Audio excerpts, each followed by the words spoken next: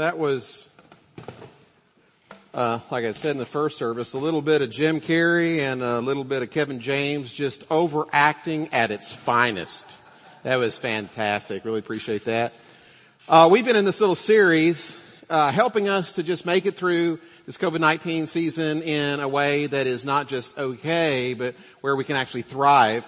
So we've been thinking about some things that we need to inject into our system so as to succeed, and we've mentioned two things so far. I'll mention the third today. If we're going to make it and actually going to thrive during this time that we have together, number one, we need some COVID flex, that is be flexible. Number two, you've got to inject some COVID accept, that is we accept one another out of reverence for Christ, the same way that we've been accepted by God in Christ Jesus. And then today, we're going to be talking about COVID patience. That is, you've got to be patient. We're going to focus on that this morning, real simple, and I am not going to exhaust your patience. I know that we just had this drama and we're running out of time, so if you're watching your clock, just trust me. We're going to be done in about 27 minutes and then that's it. So praise the Lord for that. I don't want to test your patience while talking about patience. So let's go ahead and stand out of respect for God, who's speaking to us through His Word. The text we're going to look at is James chapter 5, verses 7 through 11. Here's what James says. Be patient then, brothers, until the Lord's coming. See how the farmer waits for the land to yield its valuable crop and how patient he is for the autumn and spring rains. You too be patient and stand firm because the Lord's coming is near. Don't grumble against each other, brothers, or you will be judged. The judge is standing at the door. Brothers, as an example of patience in the face of suffering, take the prophets who spoke in the name of the Lord. As you know, we consider blessed those who have persevered. You have heard of Job's perseverance and have seen what the Lord finally brought about. The Lord is full of compassion and mercy. May God bless the reading of His Word. You may be seated. Now, we know that impatience doesn't do anybody else any good and it will drive you crazy.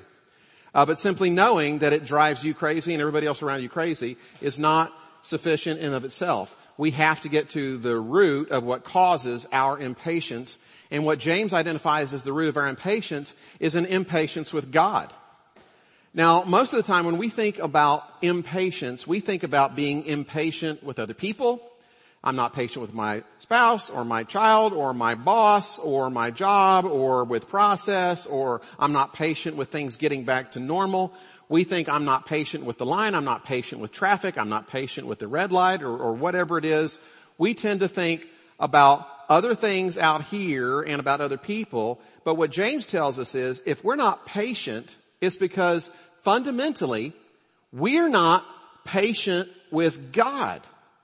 And so the good news is if you want to become patient, we can get right to the heart of the matter and address what is most significant. And that's really good news because some people have said, well, here's what patience is. Patience is how we behave when there are too many witnesses. But that doesn't actually address the issue of patience. Some of us would say, I want patience and I want it now. Fundamentally, we know if I behave on the outside as a patient person, that hasn't changed anything inside. But the good news is the Bible gives us the equipment that we need, the direction that we need to become fundamentally patient because the gospel empowers us to come to terms with God with regards to Him seeming slow and off of our schedule, so to speak. Let's look at it in James chapter 5, verse 7. Here's how he starts. James says, be patient then, brothers, until the Lord's coming. Translation. Up there has not come down here yet. This isn't heaven. This is not heaven on earth now.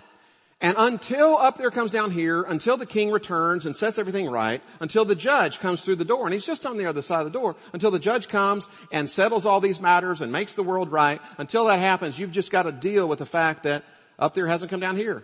That you're going to experience some difficulties and tribulations and sufferings. And so if you're suffering but you're not suffering well, at the root of this is this idea or this misunderstanding that God ought to be on your schedule. Because if God had set things right, you wouldn't be dealing with this right now. But this isn't heaven. The king hasn't returned yet. And so in the meantime, you'd better deal with the fact that you're going to be waiting on God. God isn't waiting on you. And that's okay because we don't set the schedule. God sets the schedule. And the expectation for those of us who are servants is that we live according to His schedule, not the master according to ours. And so James goes on and he says this in verse 8. See how the farmer waits for the land to yield its valuable crop, and how patient he is for the autumn and spring rains. You too be patient and stand firm. Now notice this word patience in the Bible. Let me explain something to you. The Greek word for patience is makrothumos. Macro, you know what that means? Large or long. And then thumos has to do with anger. And it's the kind of anger that's not the slow, steady, wrath of God opposed to injustice kind of anger. It's the flare-up kind of anger. It's the emotional, reactional, visceral sort of anger. And so when you put all of this together, somebody who has patience is somebody who takes a long time getting to the point where they just flash, till they just, explode. It's the person who can take a long time getting to the place where the person has just got under their skin to the point where they have to react. And if you're going to be that kind of person who is patient, who takes a long, long time before they just explode and become angry, and you might have noticed in this little skit on impatience, you noticed that the person was very quick to anger. That's what an impatient person does, is they just explode. They've got a very short fuse. And most of us, we know that's a good thing to have a long fuse, to be able to wait to explode. It's just that in some moments, in some cases, we forget that patience in and of itself is not just a virtue. It's a part of the reward. Here's what I mean. Around Thanksgiving, most of us understand we love the turkey and we love the dressing and all the rest, but it's not just what's on the table. It's the fact that we've waited. I don't know how it is around your house, but we skip breakfast because we know Thanksgiving is coming. Because we know the lunch is coming. And there's also the work and the preparation and a lot of work that goes on, not just in the morning, but maybe even the day before. In other words, we enjoy the feast partly because it wasn't microwaved. The same thing happens with regards to graduation. Why is graduation such a big deal, whether it's from college or from high school? It's because there was endurance. There were years that were put in, work that was put in until finally you got the degree, or until finally you got the certification, or until finally you achieved that goal.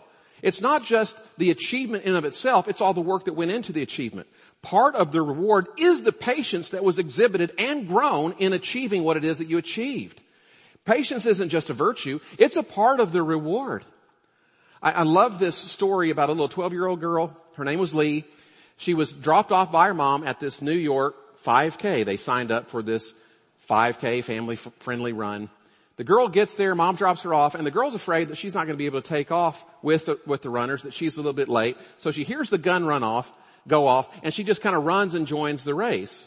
Unfortunately, she didn't know that she had joined the half marathon as opposed to the 5K. The 5K was starting 15 minutes later. So she's running in this race, and about 4 miles into it, she doesn't see the finish line, and she asks the person next to her, what's going on? And the person says, well, you're in the half marathon. And the girl's thinking, I didn't sign up for this, but she keeps putting one foot in front of the other, in front of the other. The mom, of course, is freaking out because she didn't see her daughter at the start of the 5K, and then the mom is there at the end, and the daughter doesn't show up at the end of the 5K. Mom calls the police. They're looking everywhere. A couple of hours later, they find this 12-year-old girl, in the victory pit for the half marathon, and the girl is smiling, and she's got the medal around her neck, and mom is so proud. And here's the moral of the story. Sometimes we think we're on one course, but we've been set on another course, and because we got set on another course, even if it was a harder course, we're really happy that we didn't run the course that we signed up for. Patience. During the suffering, it wasn't really very fun, but when you get to the finish line and you've run the half marathon, it's a whole lot better than having finished the 5K. You ever feel like, hey, this isn't the day I signed up for. This isn't the week I signed up for. For some of you, you're thinking, this wasn't the life I signed up for. And yet, you know that the endurance and the suffering that you're going through is going to have a payoff, and you don't exactly know what the payoff is, but you're kind of glad. In some respects, sometimes at the end of the race, that you didn't run the course that you thought you were actually running. And the good news in all of this is God knows what He's doing. While we think that we know the schedule that we ought to be on and the course that we ought to be on, God actually knows better. Sometimes He sets us on a course that we didn't figure out. Oftentimes His schedule is not in accordance with our particular schedule. But if you're going to live a wise life, if you're going to live a good life, if you're going to live a life that is sane, if you're going to live a life that is productive and helpful to other people, you've got to come to terms with this central fact. You're on God's schedule. God is not on your schedule.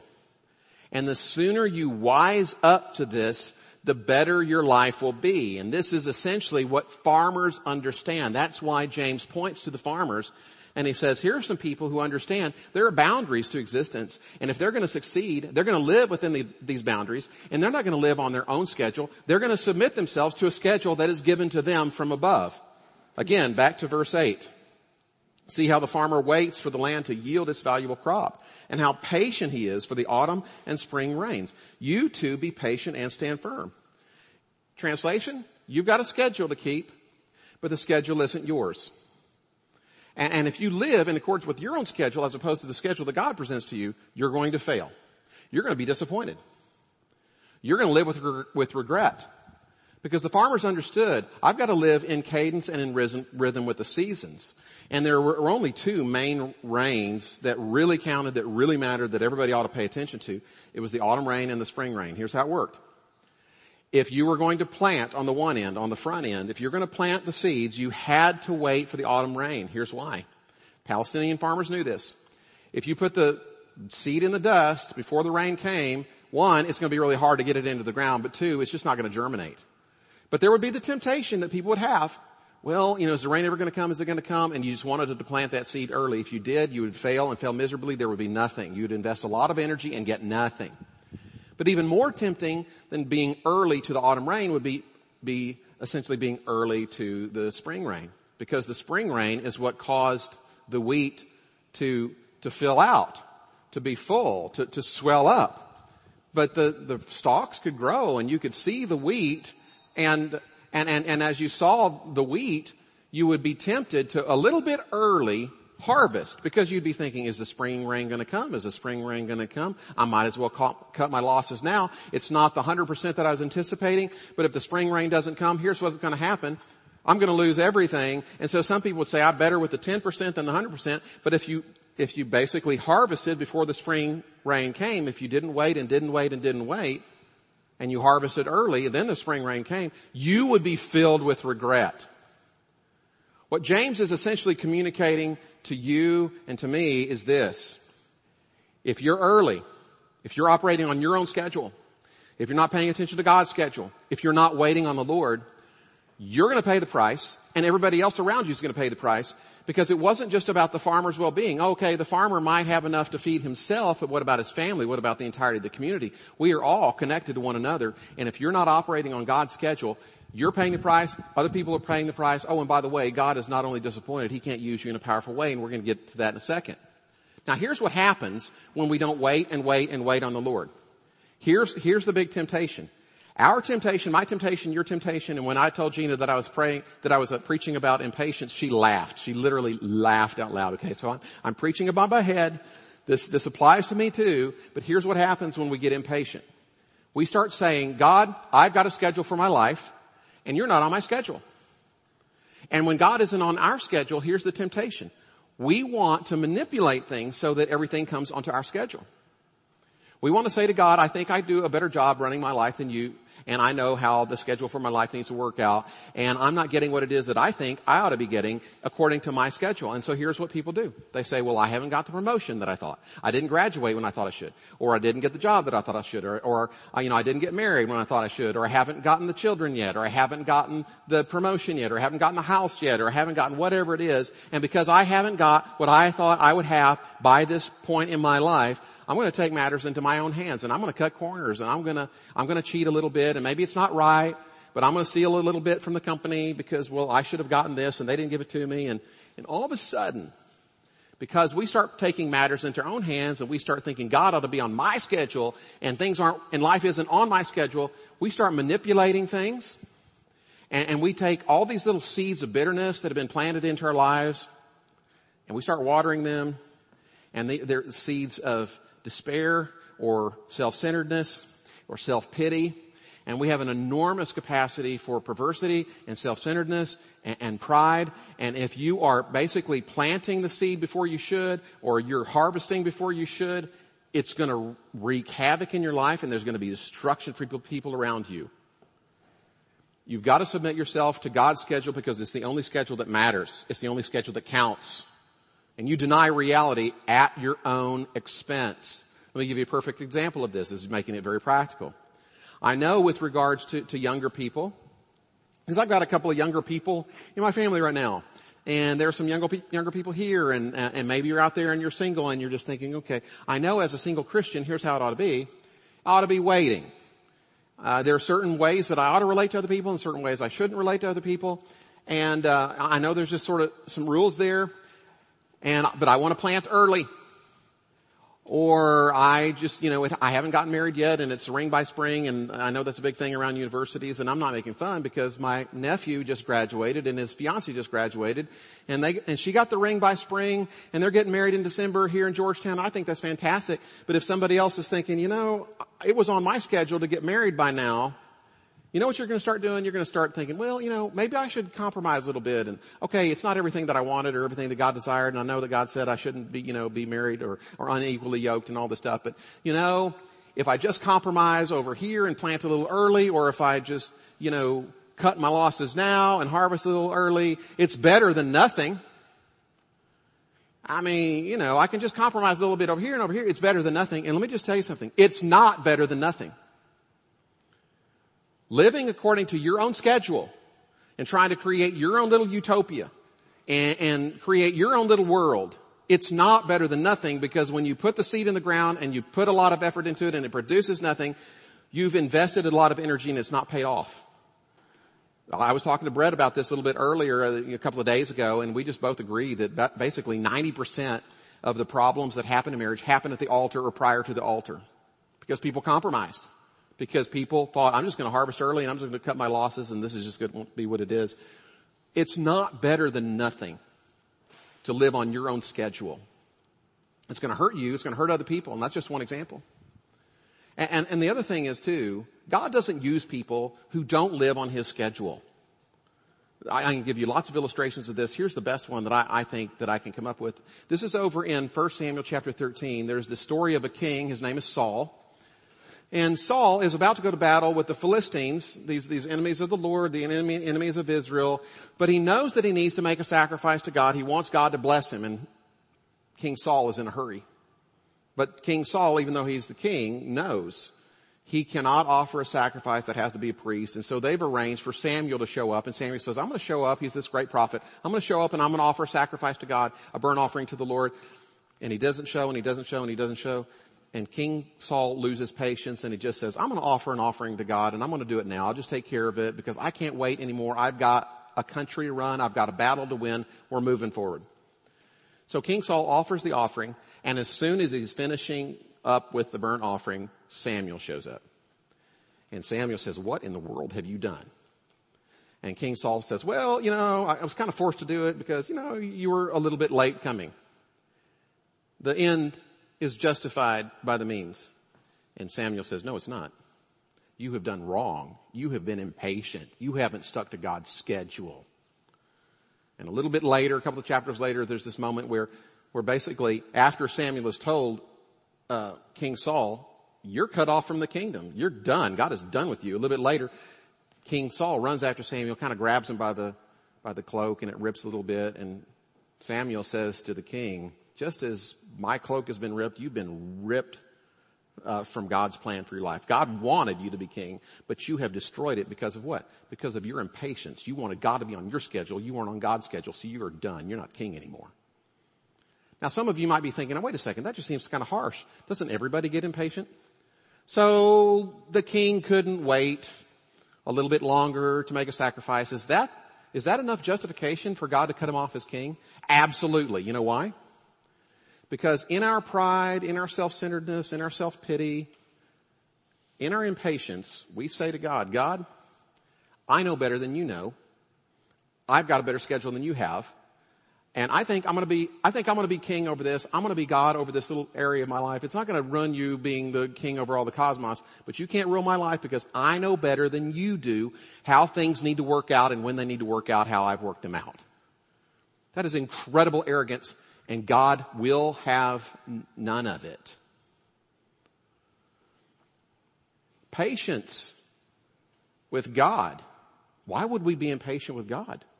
God can't use a king like that. He can't use a person like that. who says, I'm just going to do things on my own schedule. I'm going to live in my own world, and you are going to wait on me. God says that's not how it works. And when we learn to be patient with God and wait on God and live in accordance with God's schedule, then there's the blessing. Then the rain comes. And it always comes. Hebrews chapter 12 tells us the rain doesn't come necessarily in the way that we expect it to. It comes in ways that we don't necessarily imagine it will. But there's always a blessing. There's always a harvest. At least there's a harvest of righteousness. But if we don't wait on the Lord, He can't use us. We cut ourselves off. We hurt other people. But if you learn to be patient with God, you're going to necessarily be patient with other people. Here's how it's put a little bit later on, verse 10. We'll keep pressing forward. Brothers, as an example of patience in the face of suffering, take the prophets who spoke in the name of the Lord. As you know, we consider blessed those who have persevered.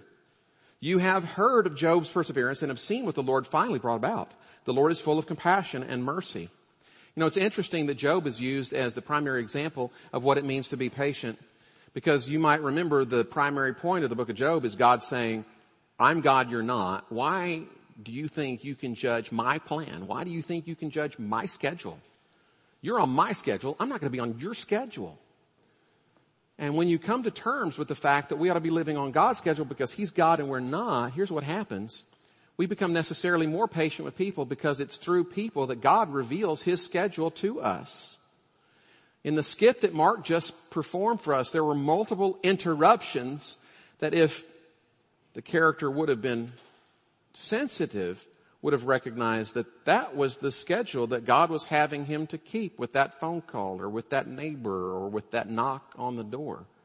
It's primarily through other people and these interruptions that we frequently understand what God's schedule is for our lives. So it is possible to be patient. And again, I'm not saying that I've arrived and I don't know anybody that has yet, but it is possible to be patient without retaliation. It's possible to be patient with people and not have that shield of indifference. Because just because you're indifferent and don't care, that doesn't mean you're patient. That just means you're indifferent. So how can I be patient? Here are 3 things and then we're done. 3 things. How can I be patient? Grow in patience. Number 1, I must recognize this is God that I'm waiting on. Now let me ask you this. If you're in a college class, if you're in a university class, and it starts at 8 o'clock and it's 8:01 and the professor hasn't come yet, what do? Do you jump out of your seat and run out the door? Well, no. You know why? You're waiting on the professor. This is the professor you're waiting on. If you're standing at the altar, the wedding was supposed to start at 2 and it's 2:01. Bride hasn't shown up yet. She's still working on her hair or makeup or whatever the case is. Are you going to leave? Absolutely not, because this is your bride you're waiting on. Are you going to wait on God? Well, yes. You know why? Because it's God that you're waiting on. Besides this, Jesus makes it really, really plain. Whatever you do to the least of these, you do that to me also. In every case when we are waiting on people, in some respect or another, we are waiting on God, and God is deserving of us to wait on Him because, again, He's the master, we're the servants, and the very nature of a servant is to wait on God. Number 2, if I'm going to become patient, I've got to remember this. I must remember how patient God is with me. We do tax God's patience enormously. And to the degree that we recognize that we are in need of forgiveness, to the degree that we recognize that we are testing God's patience, to that degree we can be patient with God and patient with other people. And I think we would do well to remember that part of God's schedule. So I have a problem with God's schedule. Here's God's schedule. At the heart of God's schedule for you and for me was for Him to come and wear a crown of thorns and take some nails through the hands and through the feet and die for you and me. That was on God's schedule. You know why that was on God's schedule? To suffer and suffer and suffer and suffer, even to the point of death, even death on a cross? Because He didn't want the wrath of God flashing all over you. It's not just that He endured to the point of death without an outburst of anger, which He didn't. The whole reason He endured to the point of death, even death on a cross, is so that there would be no wrath upon you and upon me. Now, when you recognize God has been patient with you, and I recognize that God has been patient with me, that ought to make a difference in the way in which we're patient with one another. There's a third thing, and that is this. I must do what I can and should do, because waiting on God does not mean doing nothing. In fact, if you're waiting and you're doing nothing, it makes the waiting even worse. It really does. I love this study. It was done a few years ago. There was this report that came out of the New York Times. Alex Stone was the journalist. He tells about this time when some executives in Houston at one of the airports there made an interesting decision in light of this cascade of complaints they'd received from people at the airport. There were a lot of people that were complaining about the wait time at the baggage carousel, and they shouldn't be waiting as long as they were. And so the executives made a choice. It made sense to them at the time. We're going to hire more bag handlers, more baggage claim people, so that they can basically put everything on the carousels a little faster and people will be serviced faster. And sure enough, the baggage was unloaded onto the carousels at a record rate of 8 minutes, which was well below the average of the industry standard. And people still complained, it's taking too long for us to get our bags. Well, the executives were a little bit mystified by this until someone pointed out to them that the average walk time from their gate to the baggage claim was only a minute. So the executives made an interesting decision. They decided to put the gates further from the baggage claim so that they had longer to walk. So now people were walking a lot further to get to the baggage claim. So when they got to the baggage claim, their bags were already there waiting for them, and the complaint stopped. Even though actually it took longer for people to walk from the gate to get their bags than for them to get off the gate and get there and hurry up and wait on their bags. And the point of the story is, it's not the wait time that's the problem. It's what we're doing while we're waiting. And if all we're doing is like twiddling our thumbs and waiting around and doing nothing, it's going to drive us crazy.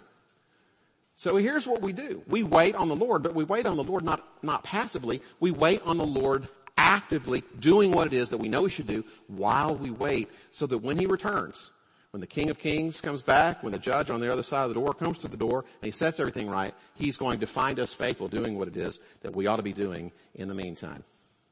Okay, so how do we survive this season? And it is a weird season. Here's what we're going to do. We're going to be flexible. We are going to accept one another just as in Christ Jesus God has accepted us. And we're going to be patient. We are together going to be discerning what is God's schedule for us, because it's not about, I want you to get on my schedule or you're trying to get other people on your schedule. We want to determine together and discern together what is God's schedule for us, and we want to be on his schedule. But we're going to be patient. We're going to be patient with one another as we're patient on the Lord, recognizing that God has something going on for us in this particular season. This may not have been the race that any of us wanted to run at this particular moment, but when we get to the finish line, wherever that finish line is, we can look back on whatever it is, recognizing that God had a plan, that God was doing something extraordinary. And we're also going to be patient on God, recognizing he's incredibly patient on us, also recognizing, as strange as this sounds, our God has actually waited on us hand and foot. And he still does this. And when you recognize that, you ought to be able to wait on the Lord, actively doing whatever it is that the Lord would have you to do in the meantime. So that's what we're going to do. We're going to be flexible. We're going to accept one another. And we're going to be patient. And in the middle of our response to God that comes ultimately through the gospel, hopefully the Lord will be glorified in us and through us for however long this particular season lasts. And with that, we're going to close in a word of prayer tonight, this afternoon, actually 5 o'clock. Please come back as we continue or start this class on biblical interpretation. I hope you'll come back this evening. I hope you'll serve the Lord as best you can, as well as you can, and as long as you can in the days ahead. But for now, we're going to close in a word of prayer. Father, thank you so much for being patient with us. And you are patient because we are so foolish to think that we could create some sort of little paradise, some little utopia without you according to our little rules, because we know better than you do how the schedule of our lives ought to work out. What incredible pride and arrogance and self-pity. And yet you're patient with us as we, alongside of Job, have this tendency to actually judge you and play God with our lives and judge your schedule in accordance with the schedule that we created in our own minds, not knowing how our lives ought to work out together, overlapping with your particular plan. We judge you, forgetting that you died for us so that you wouldn't have to judge us. God, you were so patient. And we see your patience on display in the broken body and shed blood of Jesus Christ. And may the cross transform us in our attitude toward you, that we would be patient with you, waiting on you, our King, to return, waiting on you, our Judge, to make all things right. And in the meantime, Lord, we accept the fact that there are hot summers and cold winters, but there are also times of rain and abundance. May our lives be in step with yours. May our schedule match with your schedule, recognizing that your schedule is perfect, that you're never late. And we pray all of this in Christ's holy name. Amen. God bless you. Hope you have a great weekend. Hope to see you soon.